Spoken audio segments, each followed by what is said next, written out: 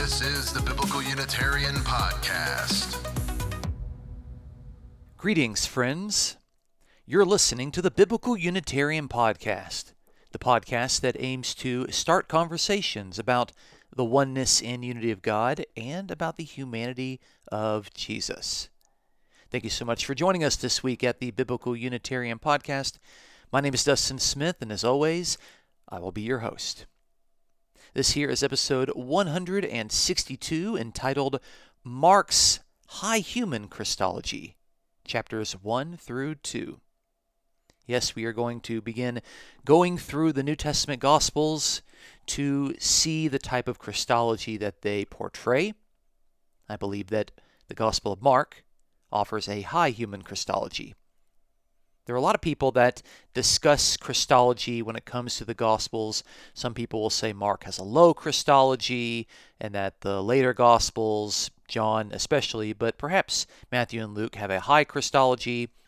Some people even use different terminology. They will say that Mark has a human Christology or John has a divine Christology, even though we're not exactly sure what divine Christology actually means. It's not a word that is something that everyone understands and shares the same definition. So there's a lot of terminology that's being used back and forth, and I'm the kind of person that I like it when we are precise, when we are clear, when we can pinpoint exactly what is being said, and we can avoid the confusion, we can avoid the ambiguity, we can avoid muddying the waters. Now, when it comes to person's Christology, there is a tendency that I've noted to cite verses that support one's own position, but we regularly shy away from other passages that we think are abused, passages that we think might go against our own particular view. Now, no Christology is complete without taking into account all of the evidence. So if we're going to look at Mark's Gospel, for example, we have to look at all of the things that are said about Jesus and Jesus' relationship with God within the Gospel of Mark. It doesn't do us good to only proof text the verses that we think support our view and not talk about the verses that don't support our view. This is actually a problem that all sides of the debate tend to fall into. So, in this week's episode of the Biblical Unitarian Podcast, we will look at the most exalted things said of Jesus in the Gospel of Mark in order to become more comfortable with them. We aren't going to the easy text, the commonly used proof text to support our own position. No. We will deliberately go out of our way to find the most difficult passages, the passages that speak of Jesus in the most exalted terms, the passages that might be the go-to proof text for the other position. And our hope is to honestly assess all of the evidence and eventually come up with a comprehensive understanding of who Jesus is without ignoring evidence that makes us feel uncomfortable. So the goal here is to make us more comfortable with the difficult passages, the passages that are commonly used by the other side of the debate. If the truth has nothing to hide, then we need to stop hiding from the truth. What sort of Christology will be found in the Gospel of Mark? Let's find out on this week's episode of the Biblical Unitarian Podcast. Our first point today is looking at the agent of God prepared by John. I'm going to read the first 9 verses in the Gospel of Mark, chapter 1. The beginning of the Gospel of Jesus Christ, the Son of God. As it is written in Isaiah the prophet, Behold, I send my messenger ahead of you, who will prepare your way, the voice of one crying in the wilderness, Make ready the way of the Lord.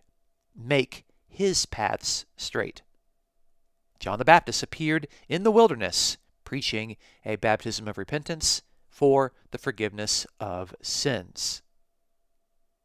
And all the country of Judea was going out to him, and all the people of Jerusalem, and they were being baptized by him in the Jordan River, confessing their sins. John was clothed in camel's hair and wore a leather belt around his waist, and his diet was locust and wild honey. And he was preaching and saying, "After me one is coming who is mightier than I, and I am not fit to stoop down and untie the thong of his sandals. I baptize you with water, but he will baptize you with the Holy Spirit."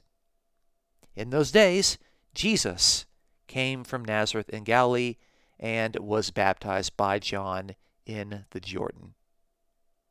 That's Mark chapter 1, verses 1 through 9. Okay, we got this opening passage here in the Gospel of Mark, and we can see that there is an opening statement about who Jesus is. The beginning of the Gospel of Jesus Christ, the Son of God. Chapter 1, verse 1. Jesus is the Son of God. What is Son of God? That is a title for Israel's anointed messianic king. This person is always a human being within the Hebrew Bible. It is always someone who is distinct from Yahweh, and yet he is someone that is authorized by Yahweh to exercise royal prerogatives. So Jesus is an agent figure already off the bat in chapter 1 and verse 1. Someone distinct from God, but yet someone who is very important. He is the Son of God. He is the Messianic King. And then we see a combined citation, combining Isaiah chapter 40 and Malachi chapter 3. And this is one of those passages that is often confusing to readers, but it is portrayed by some to suggest that Jesus actually is Yahweh. But when we read this passage carefully, and we note how Mark uses the pronouns of the persons about whom he is referring, we can see pretty clearly that there are three persons involved. In this passage, we have someone speaking in the first person, I. We note that that person is going to send my messenger, and that messenger will go ahead of you. So we have I, my messenger, and you. That seems to be three distinct persons in this combined citation from the Hebrew Bible. Who is that first person singular? That's I, that's Yahweh. Yahweh is speaking. He says that he's going to send my messenger. That seems to be John the Baptist. And that messenger is going ahead of you.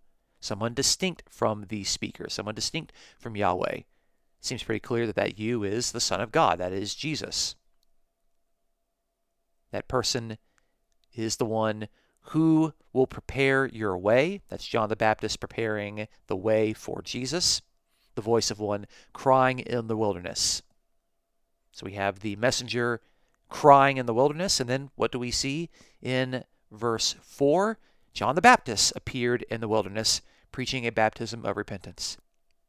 So there's no question in regard to the person who is the messenger bearing the voice crying in the wilderness. That is explicitly defined as John the Baptist, and that messenger goes ahead of you. That, of course, is in reference to Jesus. So we can see that Yahweh has sent John.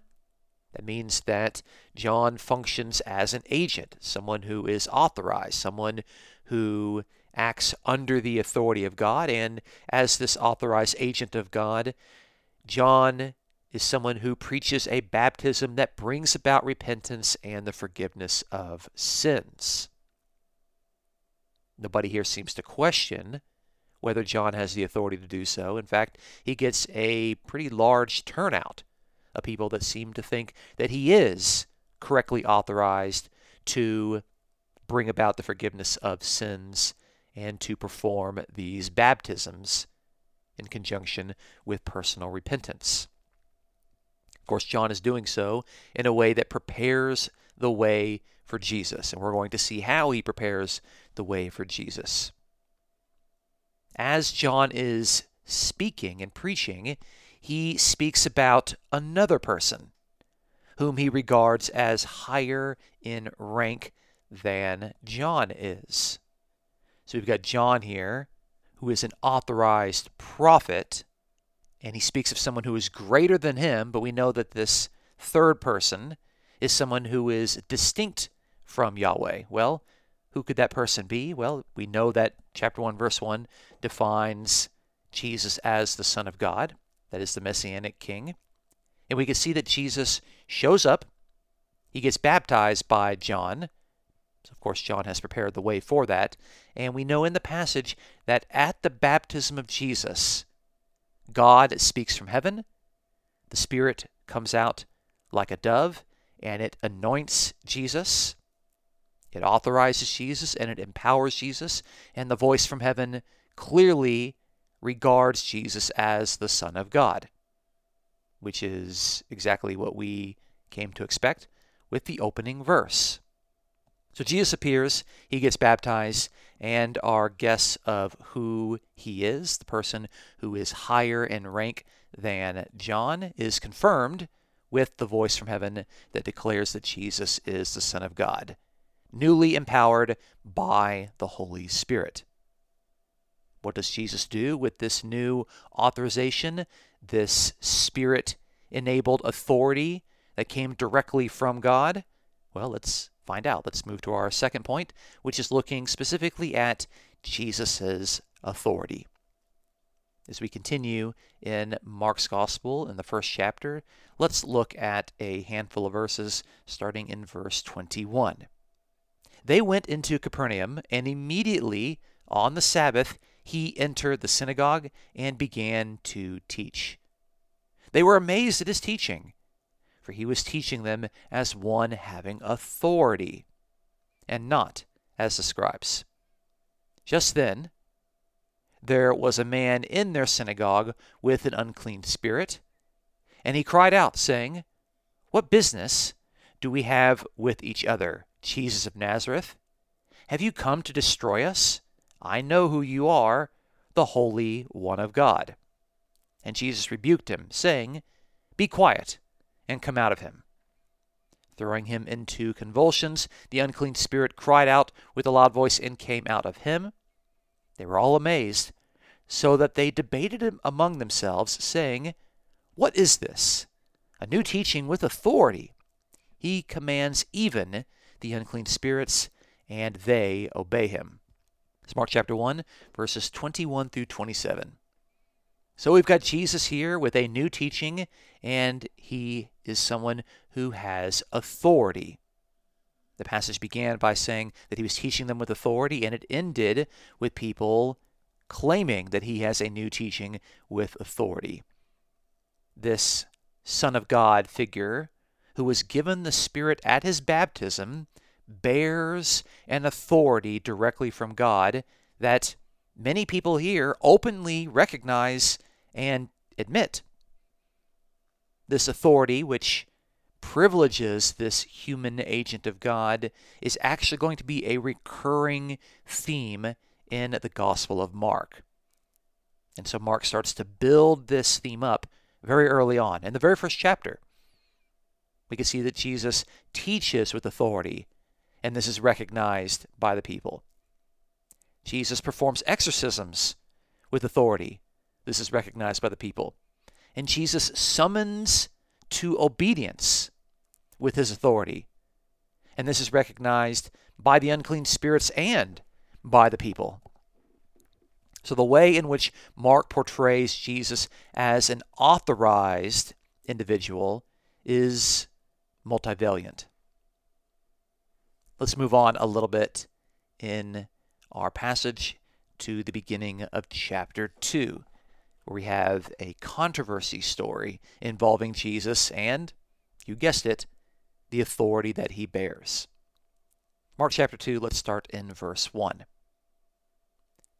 When he had come back to Capernaum several days afterwards, it was heard that he was at home, and many were gathered together, so that there was no longer room, not even near the door. And he was speaking the word to them. And they came, bringing to him a paralytic, carried by 4 men. Being unable to get to him because of the crowd, they removed the roof above him. And when they had dug an opening, they let down the pallet on which the paralytic was lying. And Jesus, seeing their faith, said to the paralytic, "Son, your sins are forgiven." But some of the scribes were sitting there and reasoning in their hearts, "Why does this man speak that way? He is blaspheming. Who can forgive sins but God alone?" Immediately Jesus, aware in his spirit that they were reasoning that way within themselves, said to them, "Why are you reasoning about these things in your hearts? Which is easier, to say to the paralytic, 'Your sins are forgiven,' or to say, 'Get up and pick up your pallet and walk'? But so that you may know that the Son of Man has authority on earth to forgive sins," he said to the paralytic, "I say to you, get up, pick up your pallet, and go home." That's Mark chapter 2, verses 1 through 11. This is the first controversy story involving Jesus. Prior to this, people seem to accept what Jesus is doing. They seem to even acknowledge that he bears authority. But this is the passage that questions that authority. And it raises the question about the one bearing the authority and the one who gave that authority to him. So both Jesus and God are concerned in this passage. Jesus acts as the authorized Son of God throughout the Gospel of Mark, but his exploits within the first chapter have gained a lot of attention, and so people gather to him while he is at home in Capernaum. We can see that a paralyzed man is brought to him, and Jesus forgives this paralyzed man's sins. He is now questioned by those who are recognized for their authority, specifically the scribes. Now, this is the first time that the scribes seem to appear in the presence of Jesus. They don't seem to be present for the previous demonstrations of Jesus' authority in chapter 1, where Jesus teaches with authority, he performs exorcisms with authority, and he calls to obedience with authority. In that passage, he is contrasted with the authority of the scribes, but now the scribes are present. So Jesus demonstrates his ability to know what the scribes are thinking, which, let's be honest, that's an extraordinary feat for a human being.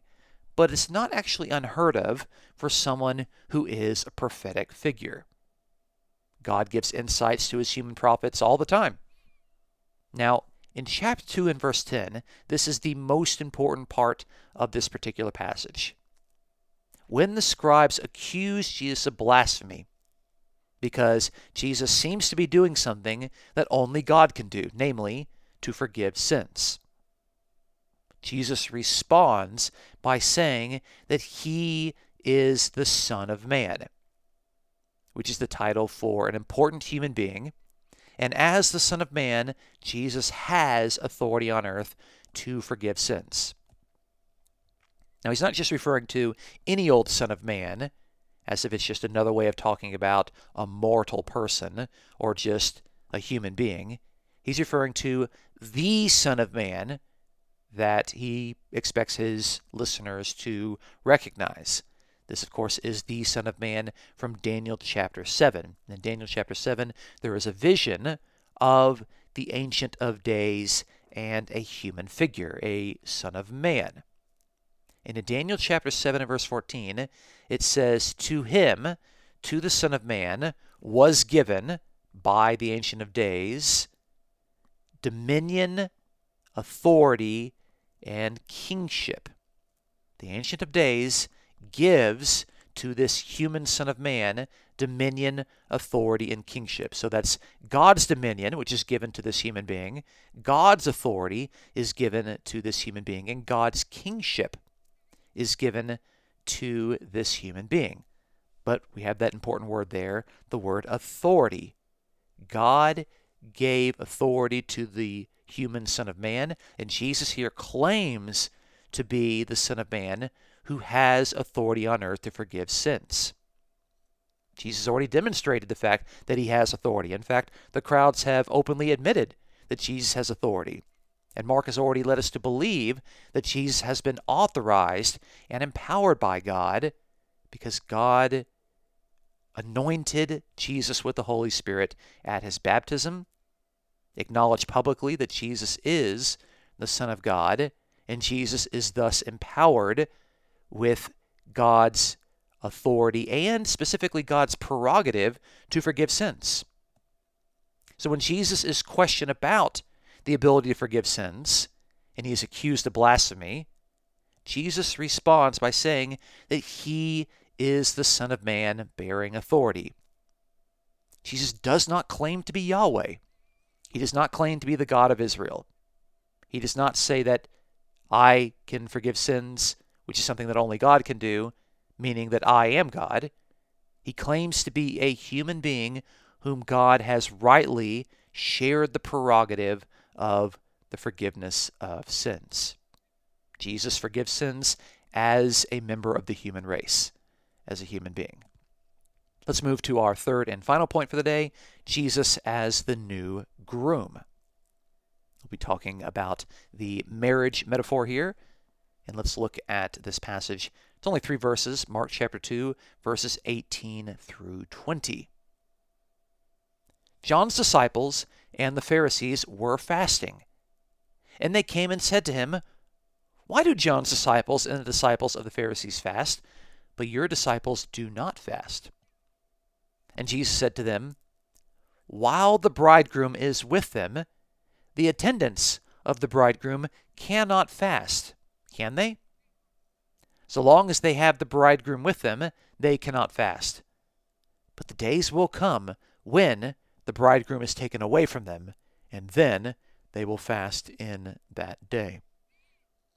It's Mark chapter 2, verses 18 through 20.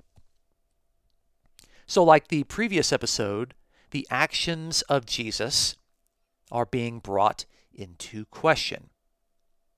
And within this passage and the verses that follow, Jesus responds to the question of why his disciples are not fasting with a few examples. But the one that we're quoting here is the one that offers a Christological answer.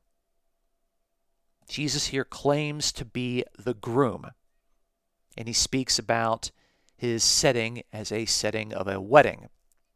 His disciples seem to be the attendants of the groom. And so if the setting is a wedding, then this calls for celebration. This calls for rejoicing. This is not a time for fasting and mourning. However, it's important for us to know that the groom, within the metaphor of the covenant marriage relationship within Jewish theology, is a figure that is used of none other than Yahweh himself. Yes, in the Old Testament, the groom, within the metaphor of the covenant, is specifically Yahweh. So is this a passage to where Jesus is subtly claiming to be one and the same as Yahweh? I just want to show you a passage from the Hebrew Bible where Yahweh is the groom. Isaiah 62, verse 5 says, "For as a young man marries a virgin, so your sons will marry you. And as the groom rejoices over the bride, so your God will rejoice over you." That's Isaiah 62, verse 5, to where the groom rejoicing over the bride is defined as God rejoicing over the sons of Israel, over the Jewish people. So clearly the groom there is God, and Jesus here is claiming to be the groom. What is going on here, Jesus? Are you telling us that you are claiming to be Yahweh from the Old Testament? However, I do think the narrative thus far has really done a lot to present Jesus as the human being who is highly authorized by God. In fact, this man rightly bears the prerogative to forgive sins. So just because Jesus is doing things and sounding like God, it doesn't mean that he is God, because Jesus has already declared that he is someone who bears the prerogatives from God to forgive sins. He bears the authority from God to do all sorts of mighty works and acts. So I don't think that Mark would want his readers to simply equate Jesus with Yahweh. It actually seems more consistent to see Jesus, a man who bears the authority of God, to be here bearing the authority as the covenantal groom. If God can share the prerogative to forgive sins with a special human agent, then certainly God can share the prerogative as the groom within the covenant with an authorized human being. And this reading, of course, requires us to situate this within the unfolding narrative of Mark that we have seen in the first two chapters. You're not going to be able to draw this conclusion if you just pluck this passage out of its context, if you just cherry pick it and you ignore everything that's been said up to this particular point. You would just make the observation that Jesus claims to be the groom in the Old Testament is Yahweh, and you could conclude with some understanding that Jesus is claiming to be Yahweh. But there's more to it than that. The passage and the context indicates that Jesus is someone who is authorized by God and someone who has already demonstrated to be a human being bearing divine prerogatives. But Jesus also gives this illusion of a time coming when the groom will be taken away. And this wording of being taken away is what scholars in Greek call the divine passive. And it's what happens when God does something, but they speak of it in the passive voice. So it would indicate that God is going to take Jesus away. And the taking away seems to be a subtle reference to Jesus' death. It's interesting that Jesus here doesn't outright say that the Son of God is going to die. That's something that is going to be revealed later, ultimately in chapter 8. But Jesus is kind of hinting at it. He's alluding to it, but he's not coming out and saying it in a forthright manner.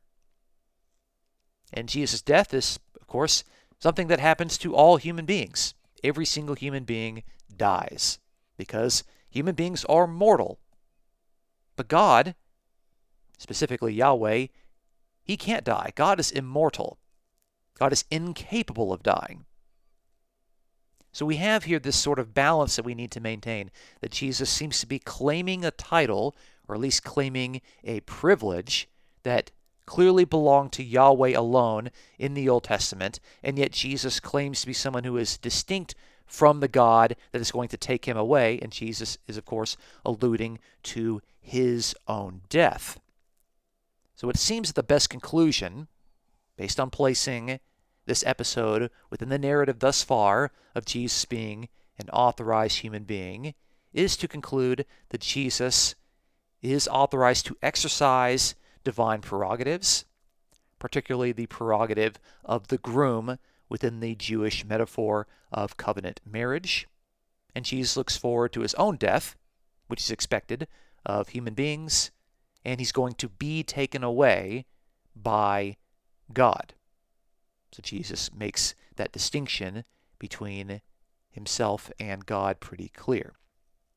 So, in conclusion, we have observed that Jesus Christ is the central figure in the Gospel of Mark, our earliest narrative account of the life and teachings of Jesus.